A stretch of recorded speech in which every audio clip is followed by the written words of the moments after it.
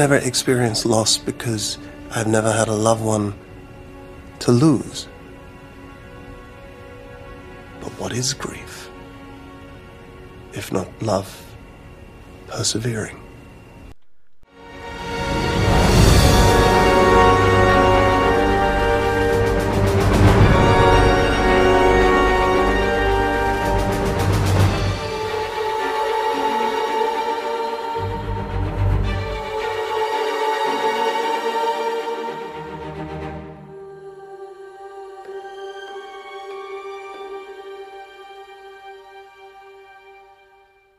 Welcome back to Disney Marvels for week of March 14th, 2021. This is episode 126. Disney Marvels, the show about Disney, Marvel, Lucasfilm, Muppets, Pixar, 20th Century, the parks, and much, much more. If it has to do with Disney, it's fair game. I'm your host, Matthew Graken. So I put out the sad news about the Disney stores closing an additional 20% of their stores worldwide. And unfortunately, my local store is one of those. So this is something that hits home for me, and I may just do an episode dedicated to this. We'll see. There's plenty of episodes ahead. So I put a poll out there on the Twitter, as I do, and this one was: is the Disney store nearest you closing, and will you miss it? The choices being closing and will miss it, closing will not miss it, closed a while ago, not closing. So a fair amount of you responded, and thankfully, nobody, 0%, nobody said closing and will not miss it. And I'm glad to hear that. Because if it was closing and you weren't going to miss it, well, we won't go there. 14%, though, said it closed a while ago. Which is sad news, and we know that's happened. Between the sale to Children's Place and then repurchased by Disney, not every store came back. They closed a lot of the stores at that time. And the company the Disney store went through a lot of changes. And then changes since then. And unfortunately, there's been closings since that time. 15%, though, said not closing. And to that 15%, I am glad, I'm happy for you. Cherish these moments, because unfortunately, I don't see a bright future for the Disney store going much further into the future. It just feels like the writing is on the wall. Hopefully several more years, or these stores hold on for another decade or longer. Hopefully longer. Hopefully for a very, very long time.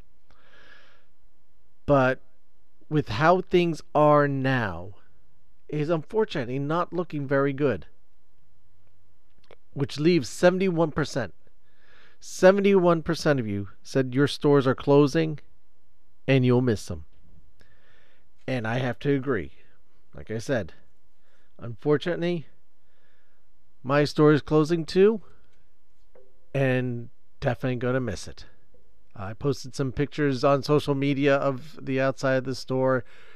Whenever I got in, there wasn't much of a line, but later on in the day, I was walking through the mall, and there was a line that extended from the front of the Disney store. They had to stop due to capacity, with times being the times, and the line of people extended. Now, these people may or may not have been social distancing. We won't say, but they extended 3 or more stores down from the Disney store. So it's quite a line. I mean, there was probably a good 25 people probably in line, maybe more, in line to get into the Disney store to say their goodbyes and take advantage of the sales, but to say their goodbyes and visit this little piece of Disney magic in their local town or near home. So, like I said, This may be an upcoming episode. We shall see. A lot of things on the drawing board. But until that time, let me know what your Disney store. Post some pictures. I want to hear your Disney store stories, any fond memories, fun experiences, character meetings, magical experiences by cast members. If you have those cast members' names, let me know, because I want to pay them the credit that they are due. And hey, on that sad note, switch of topics. This upcoming episode, Isaac and I are due our WandaVision review. If you have not finished watching WandaVision, let's take a moment, stop here, come back to the episode once you do, because we don't exactly hold back. We don't say anything too crazy, but we don't hold back either. So, just to avoid any spoilers, let's pause the recording here, pause the pod, and get back whenever you finish. For everyone else, enjoy the show, because we'll be back after these brief messages from our friends and sponsors. Hey Matthew, Jim Hill here. I do the Marvelous Disney podcast with Aaron Adams over at the Jim Hill Media Podcast Network. I know, very humble sounding name. Anyway, I really enjoy what you've been doing over on the Disney Marvels podcast, but as you probably already noticed, the Marvel Us Disney and the Disney Marvels podcast names are very, very similar, which is why I imagine I keep getting mail for you. That's actually why I'm calling today. I wanted to know what you'd like me to do with all of these Yankee Candle catalogs, so please get back to me. And keep up the great work with the Disney Marvels podcast. Thank you for those kind words, Jim. And make sure to check out Jim Hill on the Marvel Us Disney podcast with Aaron Adams to find out all sorts of wonderful things about Disney, well, Marvel, particularly what's going on with them. And Jim, those catalogs, I'll make sure to give you the forwarding address. And unless if you want to order something, go right ahead. And once again, make sure to check out Marvel Us Disney with Jim Hill and Aaron Adams wherever you find or listen to your podcasts. And now, on with the show. It's too late to fix anything now that everything has gone wrong. Thanks to Agatha, naughty Agatha. It's been Agatha all along. Love it or hate it, they just finished up on Disney Plus WandaVision, Marvel Studios' first foray into a television series, live streaming series, however you want to call it. But it is historic because, again, it's Marvel Studios' first step into it. Some people loved it. Some people didn't care for it. They gave up after the first 2 episodes. Someone who I never give up after the first 2 episodes is Isaac, who has joined me again to break down Marvel's first attempt. And I'm not going to say too much just yet because I want you to keep listening through the end of the show. First attempt at a series. And Isaac, you're the best series that I've seen in a while. How are you doing? 3 episodes in a row. This is fantastic. Yeah, man, again, it takes 3 episodes for me to kind of get going because I tend to be a little bit boring. But once I hit the 5th episode, it's when everything starts to get clicked in. So, yeah, stay around. But no, thank you for having me on here, man. And it's been good, dude. It's been fantastic. Yeah, but WandaVision, man, it's Disney kind of first array in terms of the MCU property in kind of doing this kind of interesting television, whatever we call it. Maybe it's a full series, a mini series. It hasn't yet to be determined, particularly with WandaVision. But overall, I would probably have to say it's right off the bat, it's been pretty good success. Yeah, it's the initial terms that they were using was limited series, but what does that mean? Even Feige now is going, well, maybe they'll be back, maybe they won't. I mean, I heard that the viewership was like the number 1 in January. Is the number 1 streamed show over Soul, over one of the Netflix series. I forget the name of it, but yeah, it did really well. And became talk of the town, and got people speculating and thinking and over-analyzing, under-analyzing, looking at things at different angles and getting them wrong. Maybe a couple people got it right. Yeah, and earlier what we said before in terms of how the series started. I mean, I have to honestly admit, again, this was something new that Disney and Marvel, in terms of the MCU, was doing in terms of foray of being able to change up how you saw the MCU IP as a whole. Because for a while, Kevin Feige and Disney, in terms of the films, were able to just to hit. They found this recipe of success, and they were able to duplicate it.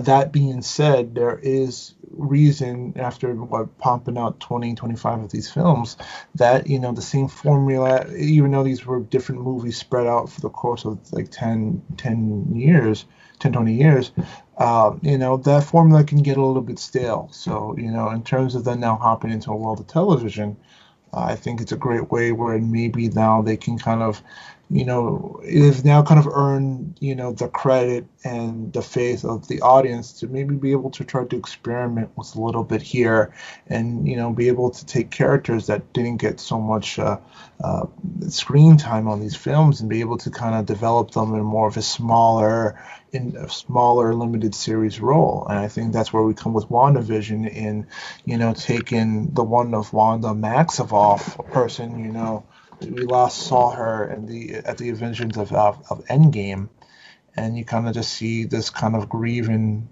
woman, basically lost vision, and to kind of go through this interesting journey where she, creates this alternate reality for herself, and to kind of picture and it was kind of very interesting way of how it was structured, because it was kind of in her mind, it was kind of her displaying her grief, the process of grief, anger, denial, and eventually we get to that season finale, which was basically acceptance of just be able just to kind of be able to remember, but to be able to let go and move on and move forward and become a better person for it. I mean, I don't think we've seen, particularly in the MCU, in the Marvel Cinematic Universe, a more tortured character than Wanda. Everyone's had their little moments, their baggage, their things that make them more human, which I think is something that Marvel does so well with their characters, is that they make their human first and then they give them their powers. Where some of the other ones they're always you got these super things and whatnot, but the human side, I think, is what for me is always sold the Marvel characters. And in particular, like I said, with the Marvel Cinematic Universe, we haven't seen a character. I mean, and I wrote about this initially before the show started. Is that she's lost her parents, she's lost her brothers, she's lost her love. If a normal person was to be put through this, they would have been, completely just, they would have just shut down and break down. And this is literally what we see happen to Wanda, is that, except, she's got these powers, so, that goes to the nth degree.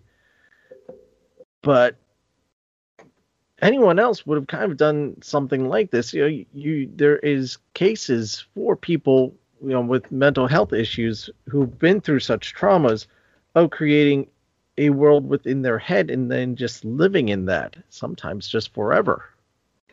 Yes, no, and I totally understand that in this whole situation, which is very, very difficult in the way that it's almost set up. It's basically very interesting in how that it's set up in this world where like you said, that she needed this.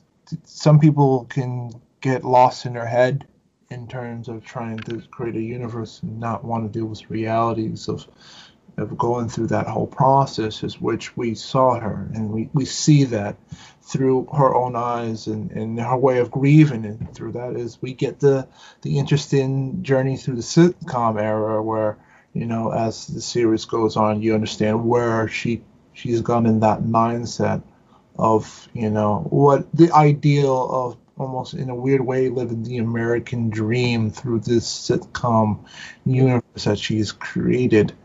And in reluctance of that, kind of putting an incomplete in the town in hostage, and just to be able to live out this alternate reality, separated from the rest of the world. It's a very interesting way and how these writers kind of took upon that, which I thought was, again, you know, for a while was just a little bit slow. You really didn't understand what was going on, but once it kind of really got picked up into of the Marvel side of things, I think that's when the show really got better. You know, I think I think where I will admit, well, I'll give it a little bit of there's a couple of not negative points, but a little interesting points that I'll probably mention.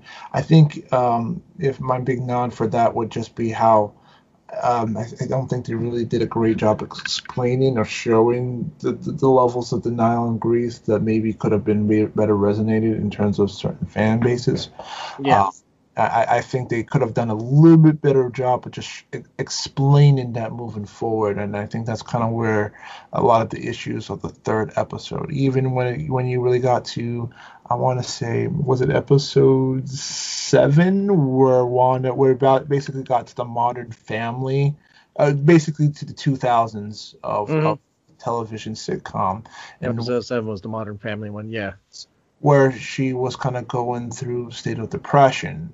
I feel like that was probably the more clear sign of this is the steps that she was going through, until we finally got to the 2 episodes of almost once we got to the season finale of Acceptance, and then a little bit of Acceptance into episode 8. But I feel like they could have done a better job of showing that grief process a little bit better. Oh yeah, they brought it up several times, but yeah, I don't think they focused on as much as they could have. I don't know if that's just a matter of just trying to keep a slightly less heavy tone to the show. But then again, you see zombies, so you see people shot up and whatnot. So yeah, I'm not sure, or it's just a matter of the writers just unintentionally did this and just never really thought that aspect through. But you have episode 8, which focused completely on the tragedies that she's seen and dragging her through it again, which kind of helped. Again, I would think helped her in coming to terms. Mm-hmm. Agatha kind of brought her to terms with everything and made her realize that these things have happened, but you can move forward. You can rise above all of this. That's one of the things that Feige said, and I know I've said this before, but I'll bring it up again, because he said there is something comforting in these old sitcoms, that it is kind of that American dream, it's just kind of that idealistic family type of situations, particularly the older ones. Just where everything wraps up. You wake up in the morning, something happens, and it's resolved by the end of the show, and everyone's happy. We know that's not how life is, but that's how it was portrayed on the television shows of those days, because it was just supposed to be meant for light entertainment, just to escape. And that's what Wanda was doing. It was light entertainment. It was a means for her to escape, and it was a happy place for her, because, as we found out, those were happy memories for her. Simple. I think it avoided a lot, like you said, a lot of conflict. Like you said, right. Reality. Right. I did, as I was mentioning to you, I did a little bit of rewatching. I rewatched the first 2 episodes because it's been so long since I've seen them, and everyone got fixated on the calendar in the first episode where they had the heart on the 23. Everyone, okay, what's the significance with the 23? One thought is that it's a nod to D23, the Disney 23 number that pops up every so often. But as I said to you, the picture of the top of the calendar being that it is a girl sitting in a room by herself, and underneath the with the television caption is, all she needs is a color television, which I think actually sums up, intentionally or unintentionally, Wanda. When she was younger and stuff, all she needed was that television. That's what she looked forward to. That's kind of what made her day. Interesting. And it just kind of remarkably draws that line there. I don't know if it's intentional or unintentional. With Marvel, we have to assume just about everything is intentional. Yeah, and Marvel, does a really fun job of sprinkling these little Easter eggs as well as these swerves in terms of getting people to really kind of let their imaginations run wild, throughout this entire series. Hopefully by everybody knows, and spoiler warning if you haven't had the opportunity to watch WandaVision, you've been forewarned. A certain character, Quicksilver from the Fox, what we thought would have been from the Fox universe, makes a grand appearance, only to learn that it was some just bogus actor, was just the face of a famous speedster renewed from the Fox division of things. But it just kind of shows you just the creative power and how these writers are now be able to kind of use the full force of what Marvel has given them to be able to create these interesting nods and these little Easter eggs, even with the bunny, Mr. I forgot the name of the bunny, Mr. Scratches, which was supposed to be Mephisto. I think that was Mephisto's original name under Mr. Scratches. I don't know. That I didn't look up, but a lot of people kept on, the rabbit is somebody, there's something with the rabbit. Especially there was that connection between the rabbit and the postal worker. There was some sort of connection there. And the problem that with WandaVision, and I'm sure I've said this before, is that even though the series has ended now, for all intents and purposes, we don't have all the answers, because at this point, as of now, we would be getting Doctor Strange 2, the Multiverse of Madness, and leading everything into that. Mm-hmm. So we would have gotten more answers and whatnot. Speaking of which, happy St. Patrick's Day, everybody. But yeah, so we would have been getting some more, possibly more information now that in some of these things that we may not have answers, or some things that we suspected may start showing up there. But we now have to wait at least a year, maybe longer. Yeah, no, I totally agree. In terms of and I guess we're going to eventually see more into Multitude of Madness. But however, we are going to get more of a glimpse later this winter when Spider-Man drops out, because that's really when we get to see Doctor Strange again, kind of take over the whole situation. Another interesting point I wanted to add was just I think I'm still confused in how magic is introduced into the world of Marvel, because I know within the world of Marvel they do a really good job at least explaining things, and we understand where Thor comes from, where we can make understand that it's not really magic for Thor, it's more their version of science that it gets translated into the world. It's a lot more differently, through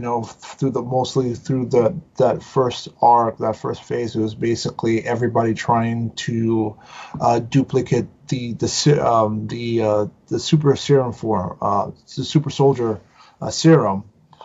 So you went through gamma radiation. Tony Stark went through robotics. You saw all these completely different forms in trying to create the superhuman, and you saw all these different evolutions that eventually come to, but all of them were formed under the banner of science. Even with Thor, all of them were formed under the banner of science. Magic, however, we still really don't understand exactly how it's integrated in the world of Marvel. And I understand that we've had Doctor Strange, but even Doctor Strange really doesn't dive into exactly where magic comes from in terms of No. So I'm still confused exactly how they explain magic and how it all of a sudden exists, and most importantly, why was it kept so quiet so long in the events of Marvel until Doctor Strange popped up? Because even then, I know the ancient ones probably exist longer, but you know that the magic was from Salem, Massachusetts, because of the Salem witch trials and stuff like that. I think that's something that still hasn't been yet explored. I don't know. Maybe they'll do it through the Spider-Man movie, or we'll have to wait into the realm of Doctor Strange. But yeah, I'm still a little confused about how that works. Yeah, I'm trying to think of with the upcoming projects if there's any others besides Doctor Strange 2 that delve into the magical world at all, other than, I mean, Blade, you could possibly go there, but not so much. And that's a long, long way off. Yeah, but even then with Blade, it feels like that's dealing with more super, not supernatural. I guess it's supernatural. Natural element of things, and that is also has to be another weird. How does Marvel explain that, and how that's been hiding within all the big events that have led up to Thanos and Endgame and all that stuff. So it's this is going to be very tricky. How it's going to be interesting and very interesting how they incorporate all of that, between mutants, the supernatural element, and magic, which they still haven't really said much. It just kind of said magic has existed here within the realm of science. Yeah, it's there, but now it's. I mean, initially at Age of Ultron, it was gifted to them through the Mind Stone.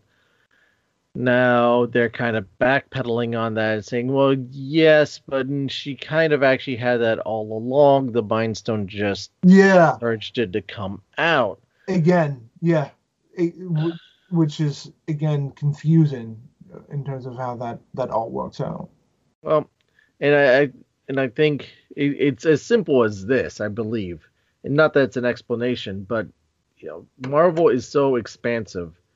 And like you said, it made 23 some movies now over 10 years, that I don't think they ever foresaw getting to this point. So they, you start with a nice little package and you start on tacking on things. And at some point, whenever you're trying to bring in these other pieces of the puzzle, that is the comic world of Marvel, and trying to explain where some of this stuff has come from, you have to do a lot of backpedaling, and at some point it's just like you just have to do the almighty, oh, it was there, we just never knew it type of thing, which doesn't make people happy, but you gotta look forward and not worry about back as much. But it's I think Marvel's getting to that point now that they've gotten control of a lot more of their IP, that they're going, oh man, so that was really there all along in the background, and we just didn't focus on it. But yeah, that was like, again, everyone's wondering how they're going to introduce the mutants. Yeah, I thought they lost an opportunity here that they could have naturally brought them in. But which I still don't think they have, because through that realm, again, I don't think we're going to get mutants through over the time. But again, you could kind of use the hex as a form that the people, or how many people that were trapped in that town, could have been infected, like the same way that happened with Monica Rambeau. How her DNA, her molecules got rearranged to become become an Avenger right there in front of our eyes. Right. You can almost say that even though they didn't travel back and forth through the hex, them staying there long enough in an alternate reality could have, now that they're going to be reintegrated into technically our Earth or our world. You have to wonder what that does to them during the years, and maybe it affects them a lot more differently than what was created. So I still think what Wanda has done is going to have tons of they already mentioned it's going to have tons of repercussions moving forward in the world of the MCU, and she could have been the mother who basically starts mutants in that form of way. It's just we won't get X-Men maybe 10 more films down the road once everything else is done with this different set. They're more focused on trying to integrate Fantastic Four before they haven't even touched on the mutants in X-Men. I think that is way down their far down their agenda at this point. And primarily because we've had so much exposure to it already. Yeah, it's why bother? No, I agree. And speaking of, I wanted to bring up, not only did they say that this one, but a lot of these shows are going to have ramifications within the entire MCU for, films and stuff to come. And even things will happen in the series, transition to a movie, and possibly back to another series. So it's just going to have a snowball effect. I agree. Like, Teyonah, I'm going to butcher her name, so I'm not even going to say Monica's character, that, what are they going to do with her? Because she is, she was technically the second Miss Marvel. Mm-hmm. When they introduced her in the 80s. Yeah. And then, she progressed and she's been known by many different names. Obviously, this seems like a character that's going to be sticking around. Yeah. Being that Nick Fury's calling for her. Yeah, it's been such a long path between, she could have grown up from the 90s all the way up to now, and how they're going to span into that film series. I think it's going to be great. Here's another interesting thing. What, in terms of how you view Wanda Maximoff's character, do you still see her as a hero in this, or is she still kind of the villain in a way? Because I think you can make two grand arguments that she could be still the villain throughout this whole situation, just in terms of how, unintentionally creating this world, but keeping the people in bay, not able to escape. And on top of that, basically sharing her grief with these townspeople to the point that they wanted to basically die. They didn't want to live anymore because they didn't want to feel her pain that much. What's your take on that? Do you still see her as a hero even throughout the ways that she progressed through this? In a way, it's selfish too, if you think about it. Yeah, in the traditional sense of a hero, like Captain America or Thor, in that traditional sense. No, at this point she is diverted from that. But she's not the villain. She's actually more an anti-hero at this point. Because in the end, she was the one, there was another entity, calling, Agnes, Agatha, being the more true villain, that she was manipulating things beyond Scarlet Witch's, which I'm happy that we could finally call her Scarlet Witch instead of just Wanda. Manipulating things even further behind the scenes and doing stuff to make Wanda, do certain actions or create certain things. So, you watch, particularly if you think back to a lot of Agatha's actions, she was there the whole entire time. She was showing up. She was directing Wanda. Yeah. When the twins was born, she's spraying this stuff on them. It's this common chamomile stuff. Who knows? As far as we know, and they never got into this. It could have been some sort of spell thing that she was putting on them to make them do stuff.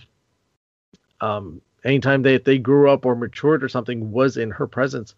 So there was a lot of manipulation from her part to control Wanda interactions. I mean, Wanda, was she in the right the whole time, taking this whole town in, happy to say, New Jersey,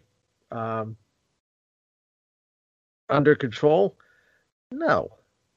But again, if you look at more of the trope of the anti-hero instead of the hero, that explains this better. Are the actions and the morals correct with the character the whole time? No. But their underlying actions are always, for, at least in the general terms, there's a better arc, or their ending point usually ends up in the better place than where a villain's ending arc would typically want to end up. Yeah. It's no. Your take. It's just kind of interesting. I guess you could say she was a bit of an anti-hero, though. However, again, at the end of the day, it's still in a way her responsibility, and just be able to put in her grief, and I admit it was unintentionally that within her power she put all these people in the predicament that they were, be able to go in. And I think that even though that act of hardness may have still maybe tried to manipulate in her quest to figure out where she got her power, which again, still haven't known, it still was her selfishness, in terms of through grief and selfishness, that she didn't want to let go of that grip of her reality, and brought innocent people into the mix. So yeah, I think you can say that in a way throughout, when the outside between who's the douchebag and Sword and Monica Rambeau fighting for her fighting for her innocence, that you could say that both people were right in the situation. And even Wanda, aka Scarlet Witch, has come to acknowledge that I played a role in hopes of trying to cure myself. I end up ruining the lives of other people. I put them through so much torment that you have to believe that they're going to be traumatized moving forward. Yeah. It's going to be traumatizing for these people to kind of move forward. Another interesting thing I want to talk about is the idea, and it was actually another interesting thing about the blimp, how people are kind of returning back into the fold. It is very interesting how in Spider-Man, the second version of Spider-Man, Disney's MCU, Far From Home, yeah. Far From Home, they kind of showed the comedic side to the blimp, and how everybody's just kind of popping back in random game. However, in that hospital scene, you just, with Rambeau coming back into the fold, and all of a sudden these patients popping back, you kind of see the horror aspect of just kind of disappearing for 5 years and just popping back out of nowhere like it was nothing. I thought that was a fantastic scene. And the cinematic on how it was handled, because you would just have people showing, someone's walking and someone all of a sudden appears right in front of them and they bump into each other. It's just mass chaos. It's pure panic. And then think about taking it from another level. Like, think about people popping up, say they were on a plane, say they were going to other places, and now magically they disappeared and then pop up. Like, that's horrible. Now think about 5 years you're gone and you pop up, say in the middle of the sky out of nowhere. Yeah. That is a nightmare. That's like the reality. Like again, I think that moment shows you like an instant glimpse of reality of coming back from a nightmare, only to be in other weird nightmares. I think like for your body to manifest in places, maybe say there wasn't even a building there, man. What if you manifest into a wall or something like that? That is just the nutty creepiness of the reality of a situation like that. Yeah, and that they, and I thought they handled it well to give us a little more of the reality versus where Far From Home did, was like you said, it was kind of more of the meat again. But this was a little harsher reality, and you get to see it through Monica's eyes of, again, we know that as far as they knew, it was seconds. Yeah. And she's talking to this doctor who's been there the whole time, and the doctor's like, no, this was 5 years ago. What are you going on about? This was 5 years ago. And Monica trying to come to terms with that. Yeah, the trauma within that Yeah. is heartbreaking. To come, yeah, exactly, just to be able to rationalize what just happened. Because again, you disappeared literally in a snap, from a snap. Yeah, I think she's going to be a very fun character to watch going forward. I like what the actress has brought to her. I like how they've treated her, and we have so much more to learn from this character moving forward. And with the sword, I was afraid they were going to do another Shield Hydra type of scenario. Shield was actually Hydra hiding all along. I was thinking, okay, great, now Sword's going to be AIM, because they were, to me, it was heading in that direction. Yeah, but it sounds the weapons and stuff, but it was just one rogue director that was doing this. Yeah, out of his own ambition, but I don't know. It just seems like because Shield is no more in the MCU in terms of the show television, in terms of how it's placed.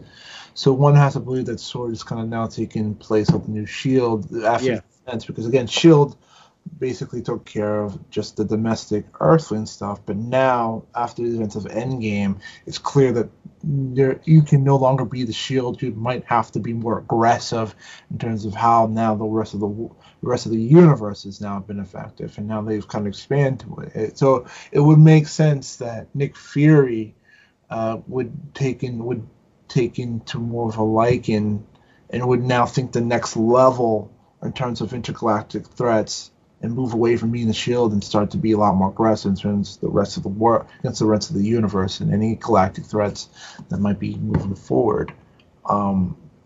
He's employing Skrulls, so Kree. Against the Kree, which we still don't know exactly where they are. And I know in the comic books right now, they flipped everything right now. But part of me feels like the Kree might end up turning down the road, and because they have Secret Wars set up. I was gonna say they have announced Secret Wars, so that wouldn't surprise me that again, does Nick Fury, his own ambitions make him blind to what's going on behind his back? That could be it. There's a lot of layers and a lot of layers in situations like that. A couple of other things I want to touch on before now that an interesting take. Wanda now has a very interesting book. I forgot the name of the book. It's the book of the they're saying.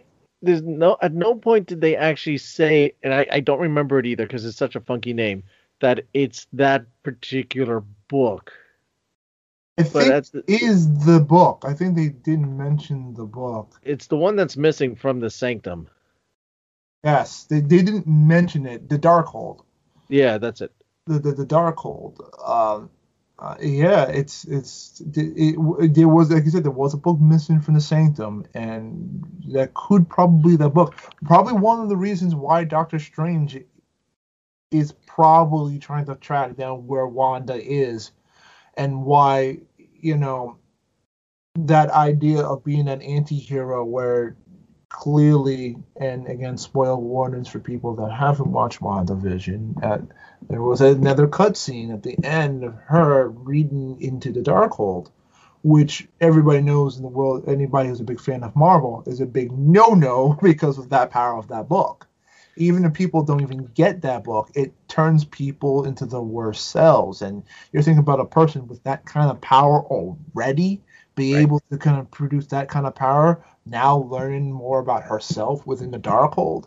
You have to wonder why Doctor Strange has to come in and try to compete with probably like what Artemis said, a person that's a woman that surpasses the Doctor Strange himself. Like, I think that's setting up to be that interesting battle between the wits between these two powerful classes of people in the world of Marvel. Yeah, I mean they did bring that up in the show, and I thought that was, it's an interesting trope.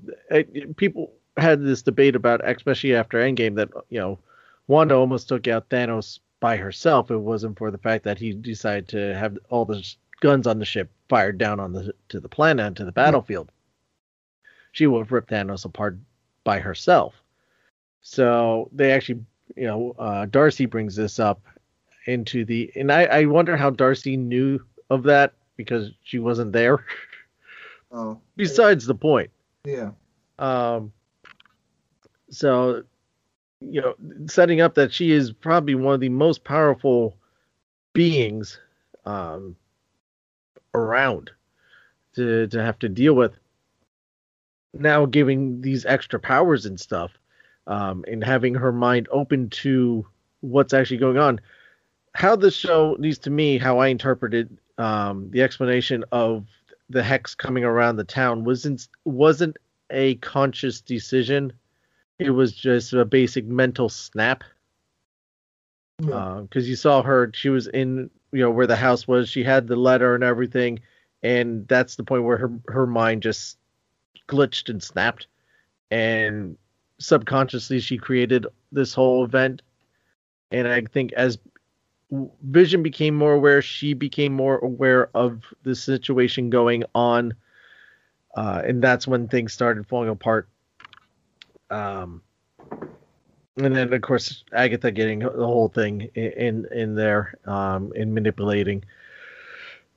So now that she's more self-aware of her powers and her capabilities, that she's, going out, I thought there was an interesting parallel to how going back to another Marvel movie ended almost the same way as this movie. The Incredible Hulk has Bruce Banner training himself, that part. What's his name? Edward Norton. And Edward Norton's Bruce Banner. Becoming more self-aware of his powers in a log cabin in the middle of the woods. Yeah. And we end this one with Wanda becoming more self-aware in a log cabin in the middle of the woods. Yeah. It's powerful people trying to harness their powers and stuff. Maybe for sometimes not for the good.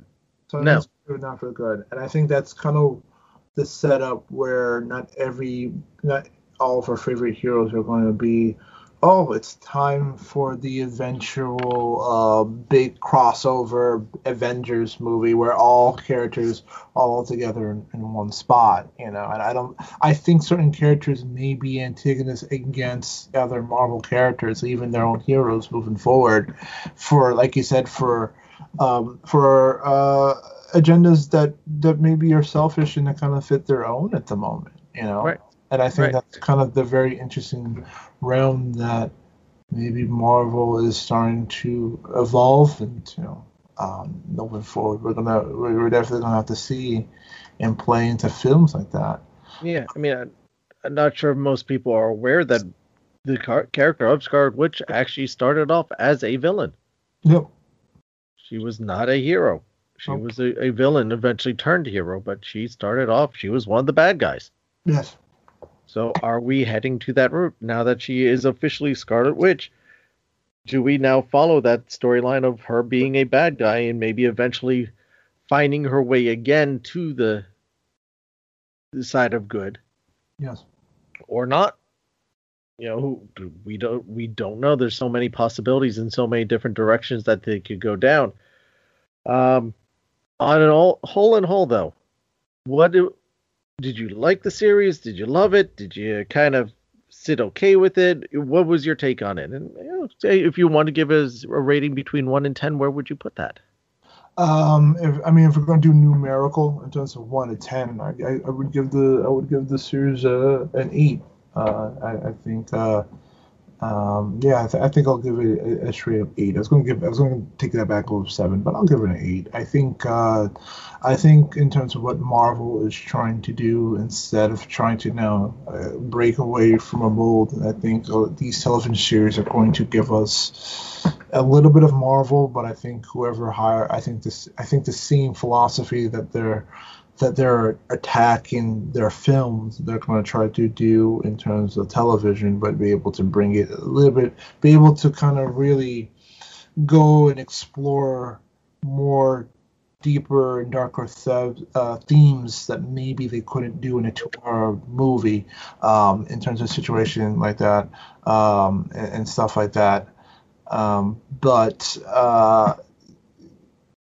I think it's a fantastic series to start off. It was a bit of a slow series, but when you got into it, it was very good, and it was interesting. It really kind of got your mind popped up to what MCU is going to be opening up next. Yeah. Someone said to me that they did this intentionally, and this was kind of a backlash, not a backlash, but a sticking to Martin Scorsese, who knocked the MCU and the Marvel movies for being, unimaginative and just high action, blow things up type of movies. You had very little of that in this. This was just pretty much pure story through pretty much 8 episodes. And that's not to say, at the end, the season finale is where a lot of their budget poured in, because I think the entire series was $25 million overall to make, probably for this first season. So a lot of that budget went into that grand finale in terms of and fighting and stuff like that. Yeah, well, also Paul Bettany's face, I thought it was a lot of prosthetics. No, it's mostly CGI. He just wears a purple mask, bald cap, and he just has the dots on his face, and the rest is CGI'd in. That's fantastic. Yeah, and that's a lot of money. That's some coin. But I would agree with you. I'd give it an 8.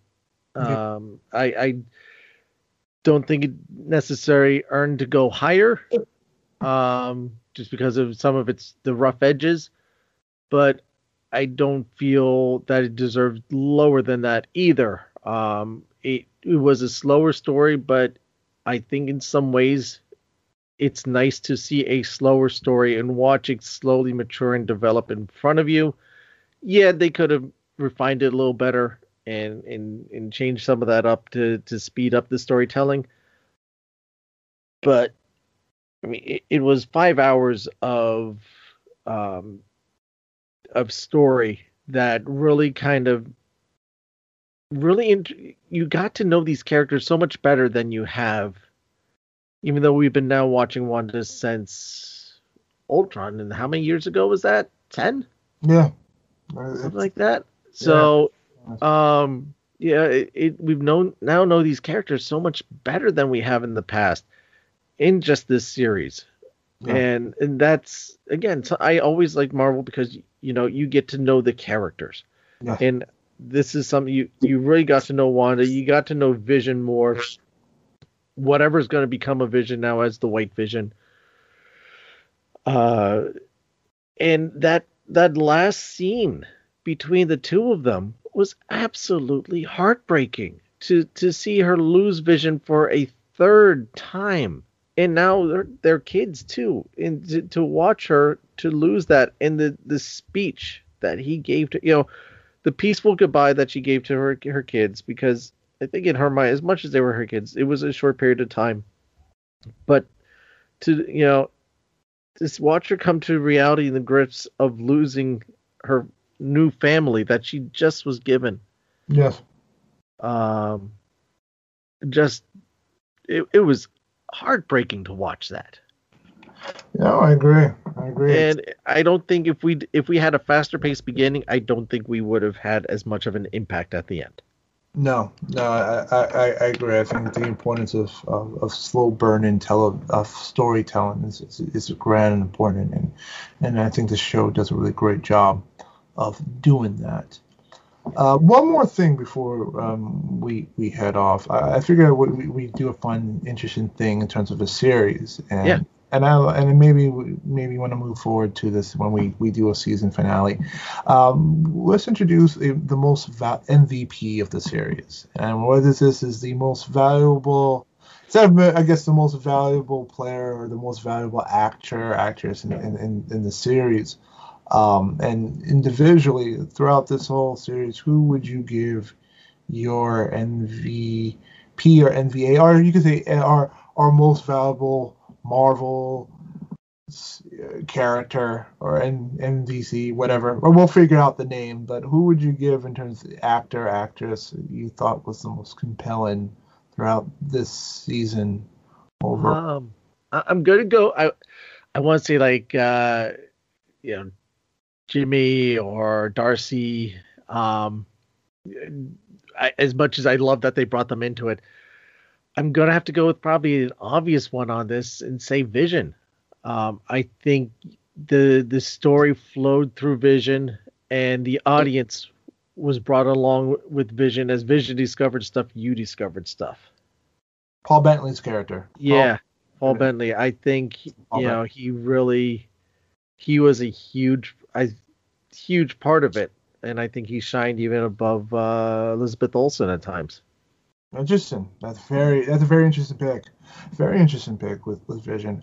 I will give my award to, in terms of this season, I think it has to go to none other than Miss Catherine Hahn as Agatha herself.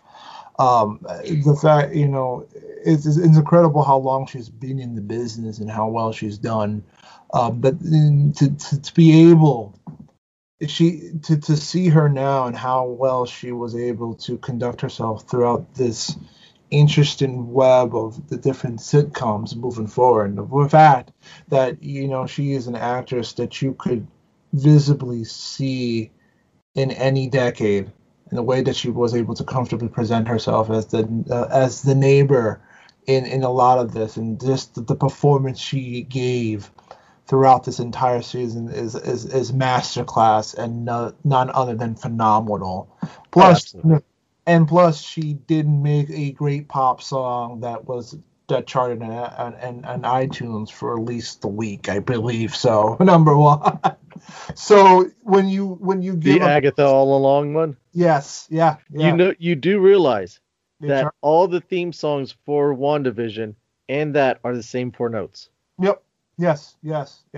And even she lended her voice for her own little song, which is great. But to have that masterstroke of a class with Catherine Hahn is, it just once again goes to how well Kevin Feige and the character and the cast and directors go outside the box to find these particular people that you don't think would fit in a typical superhero movie, and they just nail it out of the park. And because at the end of the day, they're allowed to bring themselves into those characters, and it just pops up so magically. So my nominee goes with Catherine Hahn playing none other than Agatha Harkness for this one. I will have to put that as this week's poll on Twitter. Is find out what do the people say? Yes, we haven't figured out the name of this yet. No, work in progress. She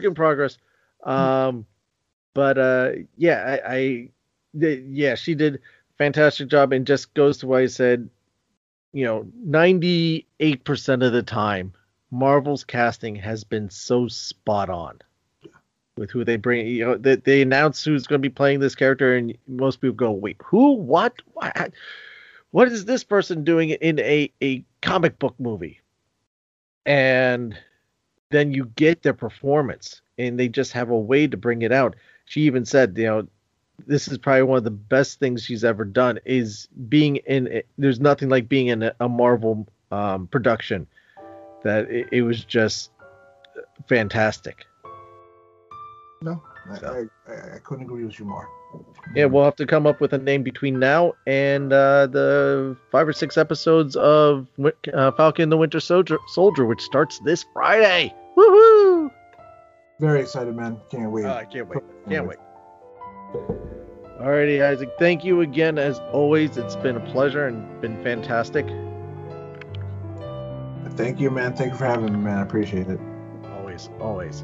Alright, yeah, we'll talk soon.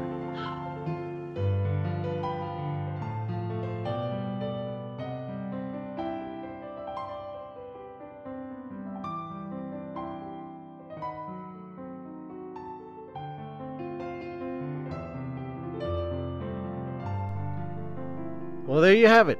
Our review of WandaVision. What are your thoughts of the MCU's first limited series on Disney+. We want to hear from you. Join the conversation on Facebook, facebook.com/Disney Marvels Podcast, or Facebook group, facebook.com/group/Disney Marvels Podcast. Find us on Instagram at Disney Marvels Podcast and on the Twitter at Disney Marvels. You can also email the show with your answers or suggestions to disneymarvels@gmail.com. You can leave us a voice message. Love to hear your voice messages through the Anchor app and or website. Links to those are in the show notes, or do it on your smart device and email it to disneymarvels@gmail.com, and we will post it on the show. Hear yourself on the show. Be part of the show. Make sure to visit the Disney Marvels blog, disneymarvels.blogspot.com. I also want to thank you for your time. A little time we have. I know we say this every week, but it's true. It really means a lot that we get to spend this time together. I just feel we keep getting closer and closer together, even though we may not have met. We have this connection, and it means a lot to me. It really does. It does me a lot of good to know that we have this connection. And I appreciate you. I appreciate every week that you download and listen, or even just download. It means so much to me. Thank you, thank you, thank you. And like I said, the reviews on iTunes. And still, it's all 5 stars. Please, if you haven't given the show a rating yet, please just take a couple of moments. Go out there, put the review up. If you don't do Apple Podcasts, that's fine too. Tell other people. Just let other people know about the Disney Marvel Podcast. It just helps the family grow, because the bigger the Disney family, the better it is. Walt believed in a big family, so do I. Don't forget to subscribe to the show while you're at it. This way you always know when a new episode is posted. Sometimes they get delayed in production, and it takes a little longer for it to come out. But while you're at it, also consider becoming a premium subscriber to really help the show out. Unfortunately, not all this is free. You can do this over at anchor.fm/DisneyMarvels/support, or find our Patreon page. Links to those are in the show notes. Because remember, this show is brought to you by listeners like you. Whatever you're facing out there, whatever troubles, is your life like Wanda's, or we all have something going on. And I'm not saying we all understand or we're all in the same situation. But believe in yourself. I know the time may seem dark and things may seem difficult. But look deep inside of you and find that light. Embrace that light that you have inside of you. Because that light is what matters. That light is you. Not the darkness, not the demons, not the things weighing you down. But the light that's going to lift you up and make you shine. That's the important stuff. That's the stuff to believe in and to listen to. Listen to the light and let it guide you, because it will guide you in fantastic directions and where you're meant to go. It may not always be where you want to go, but you gotta go where you're meant to go. And things will be better. I promise you. Believe in yourself as I believe in you. Be your own hero. Never give up. Never give in. I'll end this week's show with a quote from Walt Disney himself. Television and the changes it has brought about in the motion picture industry have provided an exciting new stimulus to our creative efforts. We are now able to work closer to the entertainment appetite of the public, much closer than when most of our production was animation and had to be planned in anticipation of the public's mood. and market conditions well into the future. This change of pace has been very good for us, I believe, and our whole organization has gained in versatility and efficiency because of it. And that's from Walt Disney. Thank you again, everyone, for listening, and I'll see you next time.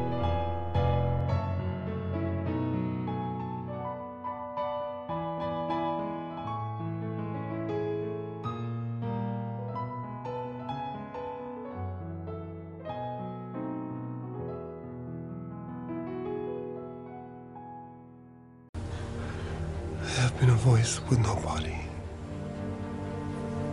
A body but not human, and now a memory made real.